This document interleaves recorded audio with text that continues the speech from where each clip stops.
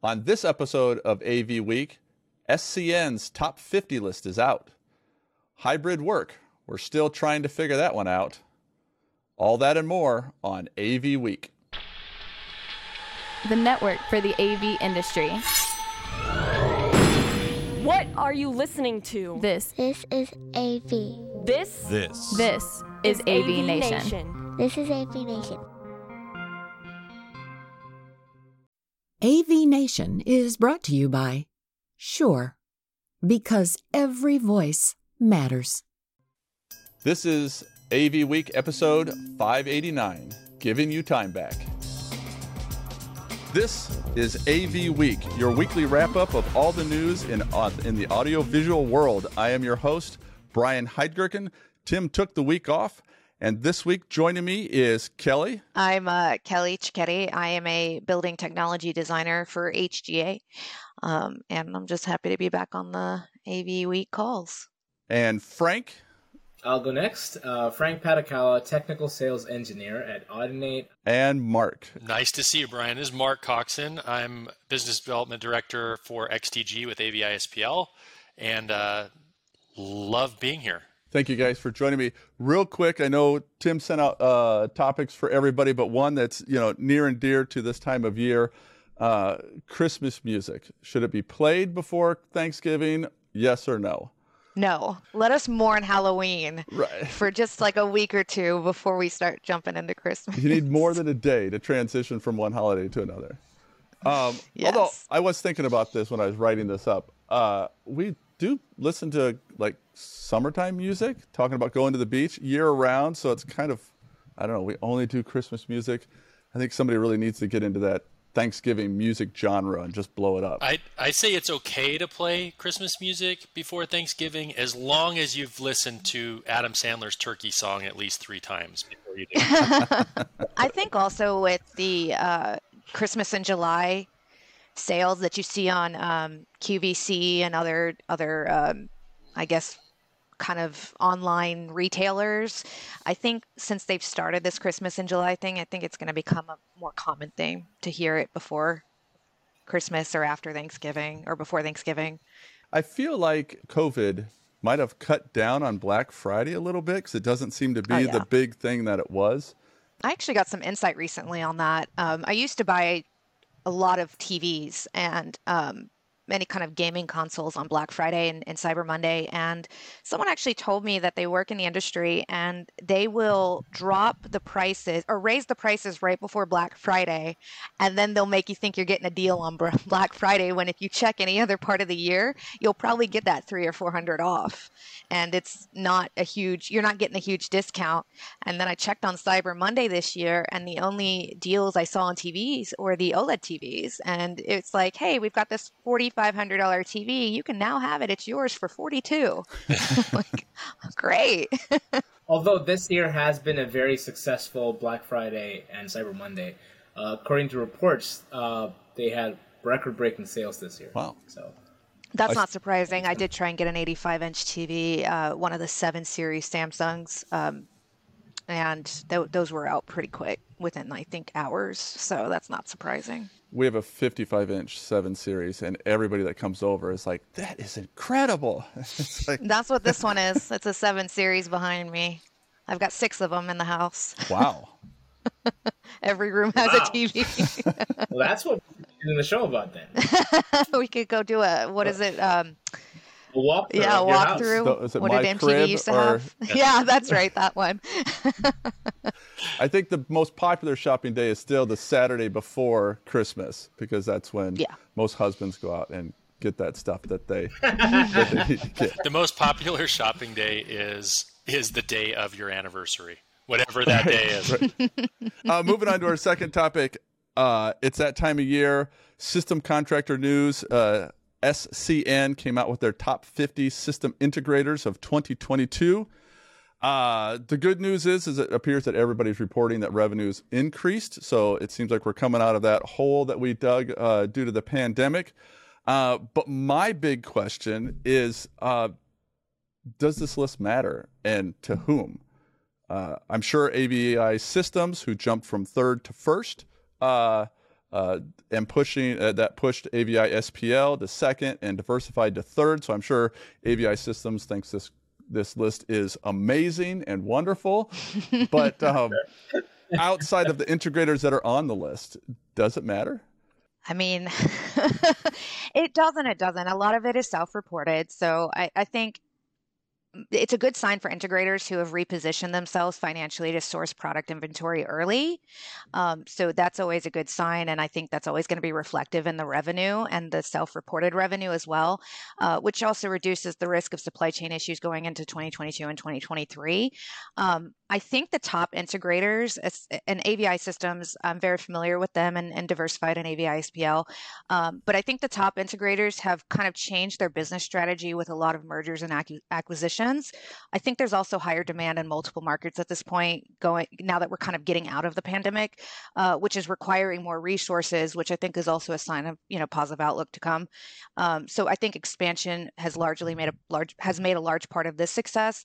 But with technology just becoming so simple for the end users, and even on the integration side, because I used to work on the integration side. So, we've gone from things like switchers and big pieces of 4RU pieces of equipment to now we've got these encoders and decoders, or you don't want that at all. We've got this simple room that's a soft codec, and all you need to do if you want to share directly is plug and play.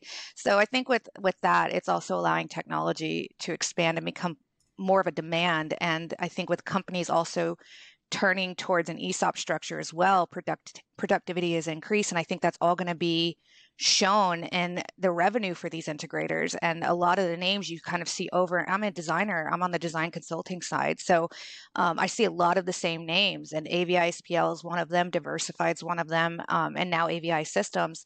So I think, yes, the revenue reporting matters. And I think it is also a good indicator of how the industry is doing and how the integrators as a whole are doing. And I like to see that, but we do have to keep in mind this all is self-reported. So I think it's going to be something that we see more on the back end in terms of success and if it truly matters or not. So are you telling me that my skills of terminating a 128 by 128 RGB H&V switch, which was like 6 foot tall, I don't need that anymore?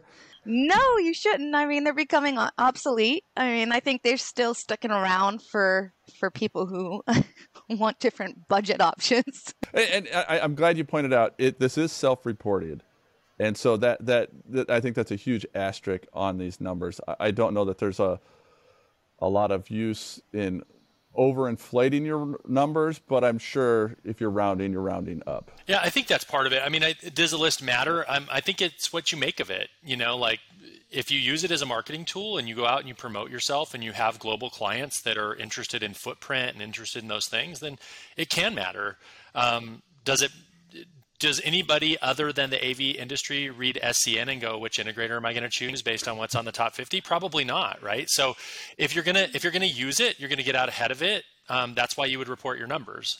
I don't think there's an incentive for people to overinflate their numbers, really. Like if you're 1, 2, or 3, whatnot, because again, the list is really what you make of it for the most part, right? On the flip side, like when I worked for smaller integrators, I used the list the other way and said, yeah, look how big they are, and they got a large rudder, and it's hard for them to turn, and all those things. And now that I'm with one of the top 3 integrators, I'm like, of course this list matters. Look, we're at the top of the list. Why wouldn't it matter? But like I said, I think it's a marketing opportunity. It's why people report the numbers. I mean, a couple years ago, Kinley came out of nowhere and jumped on the list, right? Because they had never reported before. It's not because all of a sudden they had a breakout year. It's because all of a sudden they wanted to report their numbers, and they wanted to say that, hey, look, we're big, because they were making a splash into the US market. So that was a year they reported their numbers, got on the list, and all of a sudden people knew who they were. So these are very strategic moves. They're PR moves to get on this list. And my only thing would be is if you do report and don't use it, then what are you doing? Like, why report your numbers and then not use it, the publicity and the marketing opportunities that come with being at the top of the list? Yeah, I do agree with that exactly, because the point is, it's what you make of it. So, for example, when I look at those lists, one of the things that I do look at is the number of employees. And I try to keep tabs on that and see, all right, did you hire 500 people this year? Did you let go of 500 people? Because that, to me, is also an indication of the health of your company. Again, it's anecdotal. It's based on self-reporting. There's a lot of conclusions that we draw from it. But in an industry as small as the AV industry, in a larger technology blanket, we do have to use whatever opportunity we get to get this information. I mean, the same question applies for any list that is out there, any top 50, top 30, top 3. It's the same argument for any of those things, and it is what you make of it. So I think there's value in it. I used to look at it all the time just to see what are the names on there, because it's likely that you'll see a name that's you've never heard of before. It's an opportunity to talk to someone. You know, as a manufacturer, you're always looking at who's coming up, who's growing, what are they investing in. There's also a little bit of marketing on there, so I'll look at their projects. Like, what kind of projects are you doing? Are you pivoting to doing more cloud solutions? Are you doing more of the AV over IP? It's interesting to know that from a technology standpoint. Yeah, Frank, I think that was one of the things that I always used to do too, is I would look at that list to kind of compare just what market segments people were going into. Like if I looked at an integrator and I knew they had started to do a lot more managed services, then I could start to dig in and go, wow, is that growth due to that new offering? And if so, why aren't we looking at doing that for our business? And so I think there is some strategy you can gain from it too. And the other thing we used to look at a lot on there was when you talked about number of employees, one of the other interesting things to do is to look at the revenue per employee. Like how efficient are some of these companies at making money? And some of that can be hidden because some of the companies will use subcontractors to perform work and they don't have to count those as employees, et cetera. But it is interesting to look and say, okay, who's actually producing the most money with the least amount of overhead? Well, and I know when I started with a really small mom and pop place, so I always went through it to see how close we were to them, who I might send out a resume to, and then when I was in sales, I would use that the opposite way of, oh yeah, they're big, they're out chasing those really big things. I'm medium sized. I'm here to concentrate on you. So there's good places to be on the list regardless of where you are. And the fact of the matter is, I mean, there's like the list is again self-reported, as Kelly said. There's probably integrators, there's probably in-house integrators on there that are part of another organization that are several times bigger than a lot of these names. And, we know them from doing business with them. It's interesting that these are the companies that chose to report themselves. I do like it. That's what I was actually going to say, is that as a design consultant, you in the bid leveling phase, if it gets to that point, you need to know all of the different integrators that you're looking at, and it's nice to know, okay, these integrators have self-reported, but these are the names I'm consistently seeing, and these are the ones I work with. Are any of the ones I work with on this list that I see all the time, or is it more relationship based, or is it because this client really likes this integrator because this is who they've gone with for years? So I like to kind of compare that.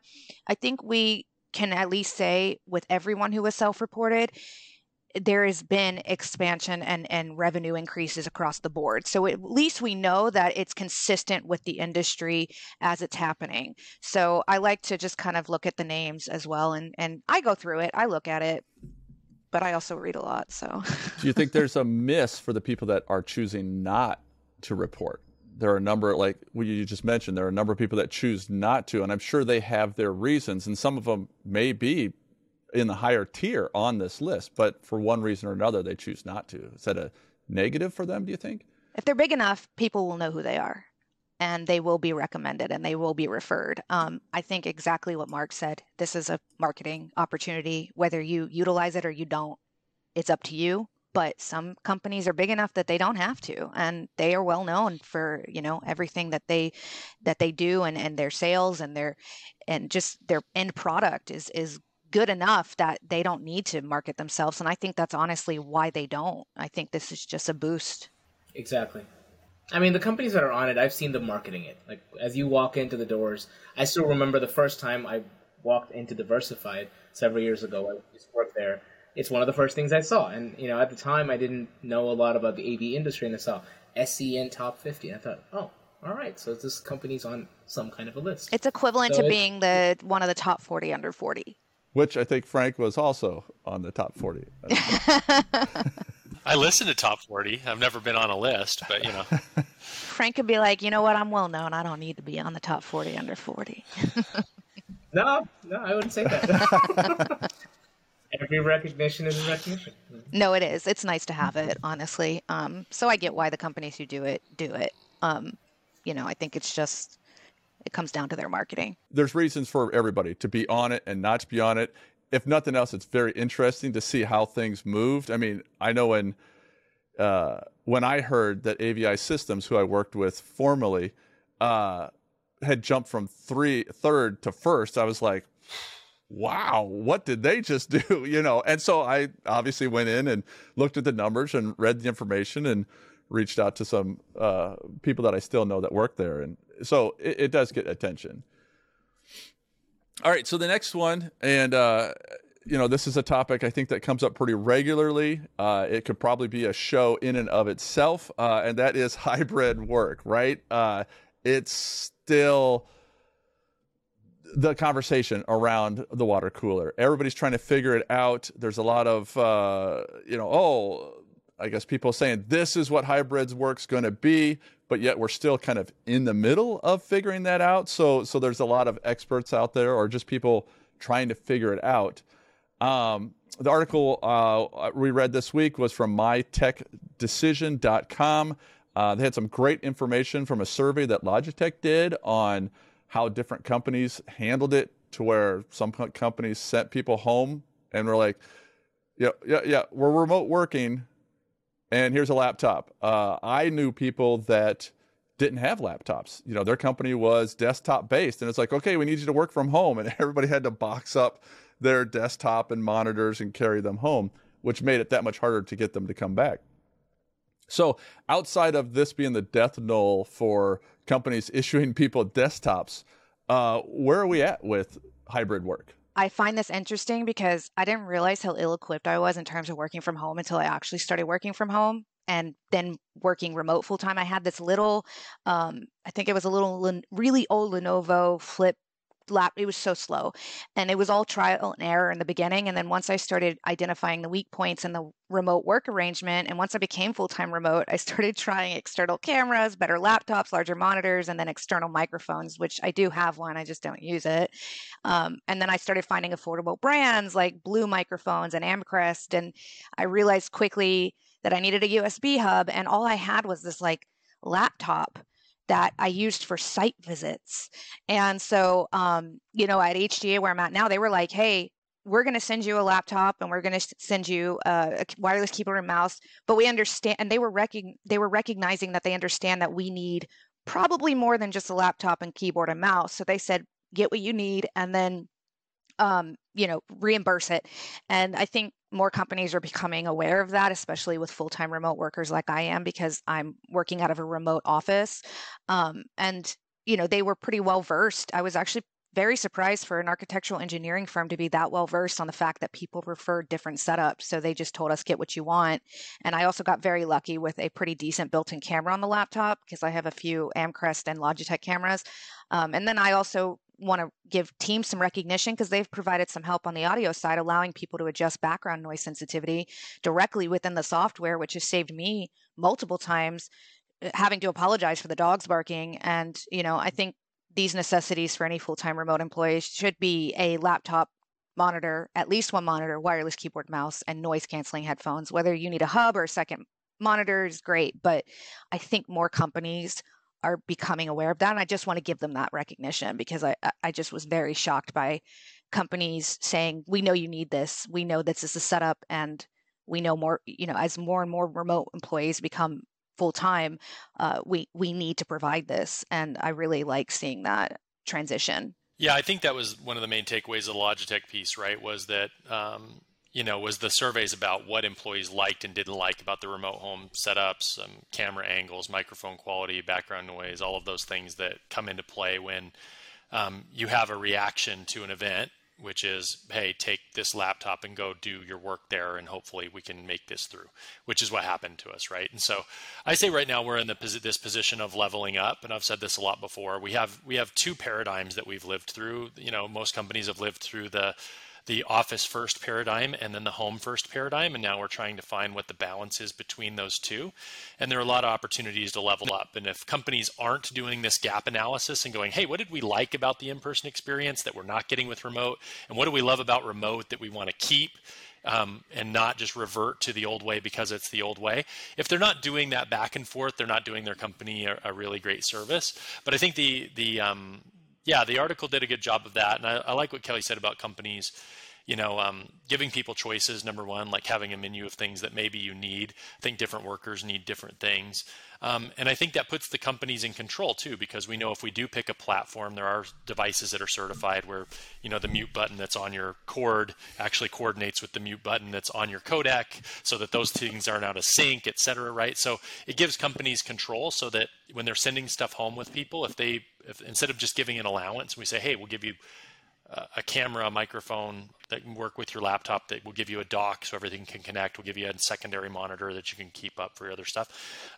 Then they have more control over the consistency of that experience and supporting it from an IT perspective too, right? Which we have to think about, especially now with people being able to dig into the APIs of Zoom and Teams and all these soft codec platforms. They can remotely log in and see what's going on with their remote setup and help them diagnose something if something's not working right. So I think there's a lot of advantage to doing that, and it's time for companies to level that remote experience up. Nothing's worse than finding out that you're like double secret muted, and you're muted on the app, and then you have to go to your headset, and Yeah, no, I completely agree with what Kelly and Mark said. It's important for companies to understand that the needs of the employees are different, and every individual needs the kind of representation that they need. Meeting equity is a term that gets thrown around a lot, and a lot of it was gained. A lot of equity was gained when people who have a series of challenges were able to now work seamlessly remotely. But there was also losses on the in-person experience, and there's a lot of arguments for and against it, but there's no there's no solution to it. An organization or an individual department, I always say that your team needs to decide what's best for that. And to that point, even going past the regular camera, lighting is also a concern. I mean, if you are a person of color, the way you present on camera is different. And so there needs to be some consistency with that. And organizations can be open and upfront about these conversations and say, hey, this is what we found works best, but I think you should decide what you want to do and help the employees have the best possible experience. Because irrespective of where you're working, if you're not happy at the place you're working, you're not going to survive there long. It's as simple as that. Well, and even before COVID, I was in the office every day, but I worked with people from around the country, right? So I was essentially remote working from the office. So, that transition was a little bit easier. But to Kelly's point earlier, when I came home and started doing it full time, my last time working from home was like 2010, and it was terrible.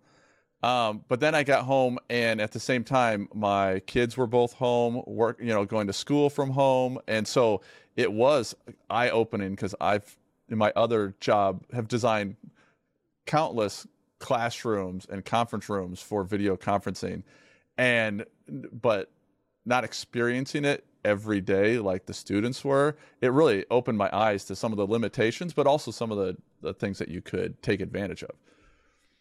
One thing I will say I also really like about the development of this work from home arrangement is the ease of use in terms of VPNs and VDIs. I mean, I remember back in 2010, if I needed to remote log in, it was equivalent to dial up and making sure no one picks up the phone while you're trying to connect. I mean, I really think that at least I'm seeing this transition into these more simple solutions in terms of logging in and being able to work on a remote desktop and being able to collaborate better, which is something that both Mark and Frank mentioned. It's the collaboration of it is evolving and it's getting easier. And now we can access things from our phone if we want to. You can do your timesheets or check, your emails or talk on Teams if you're not by your computer. And I brought my computer with me recently while I was on vacation. I was advised not to, and I still did. And I was able to still work during the times I wasn't, I think the hotel Wi-Fi wasn't staying connected. So I was still able to do certain things from my phone. And 10 years ago, we would have never been able to do that. It was just such a hassle trying to log in remotely. Well, and I think for me, I think the getting people to turn their cameras on, remember to unmute their microphones. Those are things that I think we're well down the path to figuring out.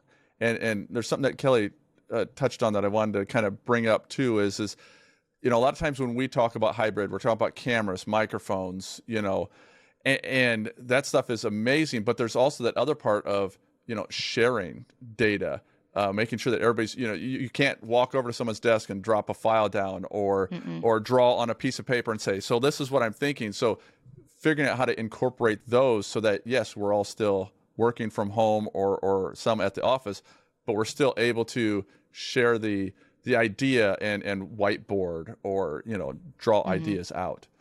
I was going to say one thing that I've said a few times lately on hybrid work in that, in hybrid work, we're still in this paradigm of meetings, and our meetings were not great before COVID. Like, we had a lot of meetings that everybody hated going to before, and now we're just doing those same meetings online.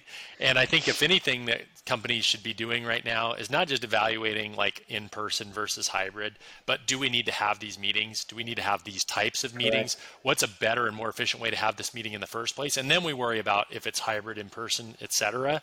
But I think, meetings have sucked for a long time, and instead of just making a digital version of something everyone already hates, I think we need to be more mindful of using this as a place to not just reevaluate technology, but reevaluate meetings in general.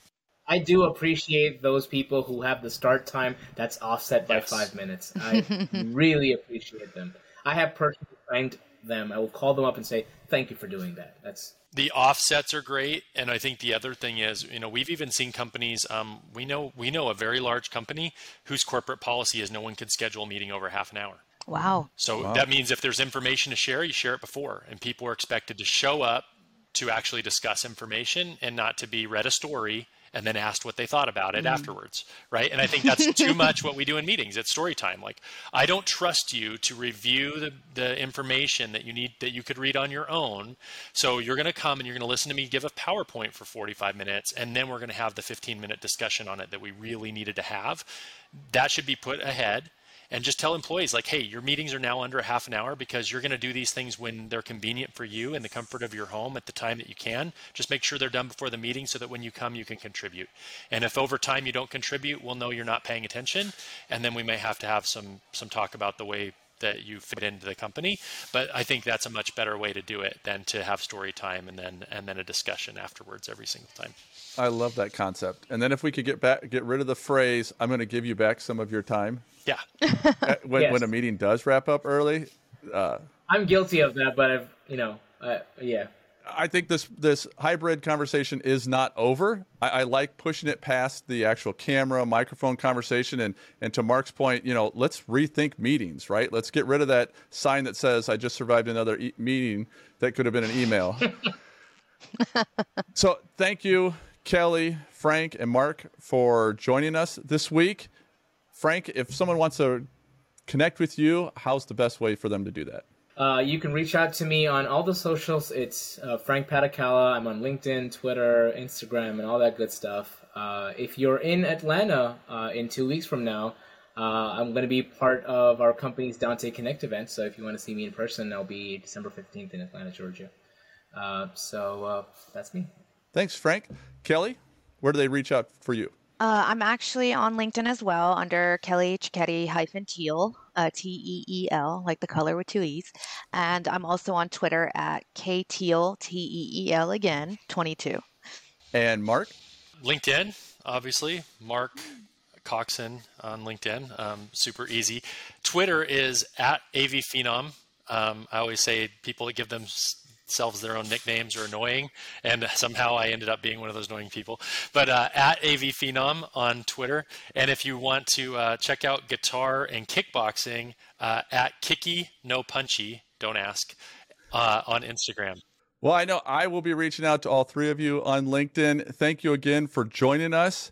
For more conversations about technology and AV in general, head on over to avnation.tv for this show and much more. Thank you and have a great week.